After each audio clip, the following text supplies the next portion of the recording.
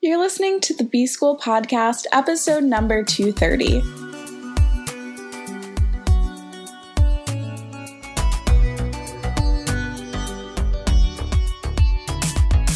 Welcome to the B-School Podcast. I'm your host, Taylor Elise Morrison, and I'm sharing my journey of learning, unlearning, and growth in the hopes that you can do the same. It's Friday, and on Fridays, I love to leave you with a challenge that you can take into your weekend. And so this challenge is to map it out. The other night, I was sitting in my dining room, which is one of my favorite things, to be sitting next to my husband while he's working on whatever creative project outside of work hours. And I'm often still working or doing like the fun parts of work. And I normally like to do planning with a blank sheet of paper. But for whatever reason, I decided to get Post-its out, and I just started covering a portion of our dining room wall with Post-its about what I wanted for 2020. And it was a lot of fun. And it's also something that I think you could do a little bit of this weekend.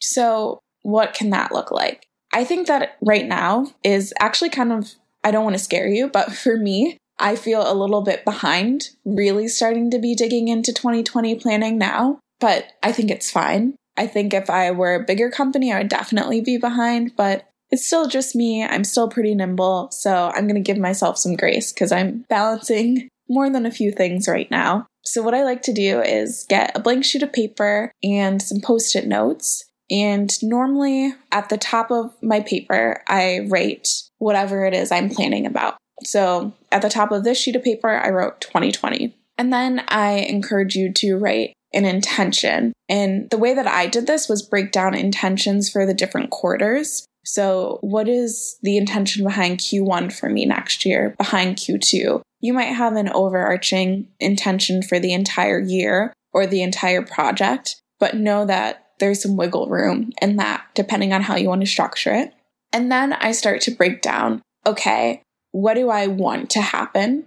So let me step back. An intention might be something like, I really want to build brand awareness and connection for Inner Workout in 2020. That's my intention. So what do I actually want to happen in a tangible way? Brand awareness is really big, but what are the things I actually want to happen? And it might be, I want a certain number of social media followers, or I want a certain number of links to the website. So you might have some more tangible, in normal business terms, you'd start calling it like KPIs, key performance indicators, and then starting to talk about like the action steps that actually need to happen to help you get there. And what I found, especially as I was planning for 2020, is I had this big overarching thing that I built, but then a lot of these, it's almost like those Russian dolls. A lot of those required plans of themselves that need to be built. So I know that I want to build brand awareness in Q1, and one way that I might want to do that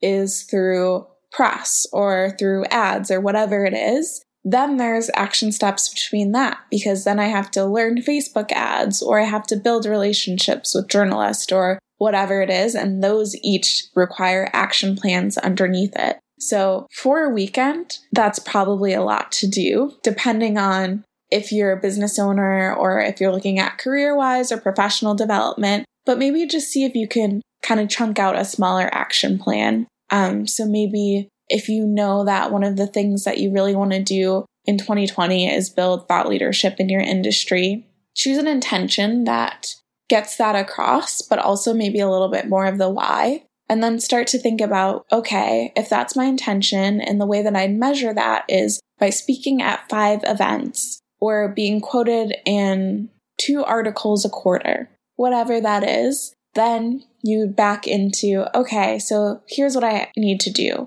I need to start following industry publications. Maybe I start following the journalists for those publications on Twitter. And I start building relationships with them, commenting on their things. Maybe I start creating my own content about, let's say you're in robotics. I start creating my own content about my robotics industry opinions. And then you might also maybe start a robotics meetup or something like that, where people are starting to see you as someone who knows about robotics and knows people in robotics. There's so many different ways that you can go about it, but start to map things out and write it on paper, get sticky notes, move them around. Don't be afraid to cross stuff out or crumble it up, and know that this is all able to change. One of my favorite quotes, be stubborn about your goals and be flexible about your methods. And that's why I always like to have the intention be the thing that's leading it. Because if you know what that intention is, you might decide, man, this tactic is not working, or it doesn't feel good, or it's not sustainable for my schedule. But I think I can still get a similar result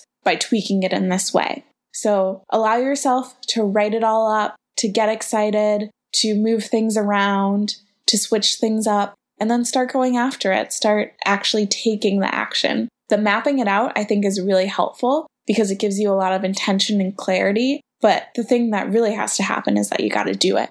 So I won't say anything else. I really encourage you to do some mapping this weekend. Thank you so much for listening, and I will be back in your earbuds next week.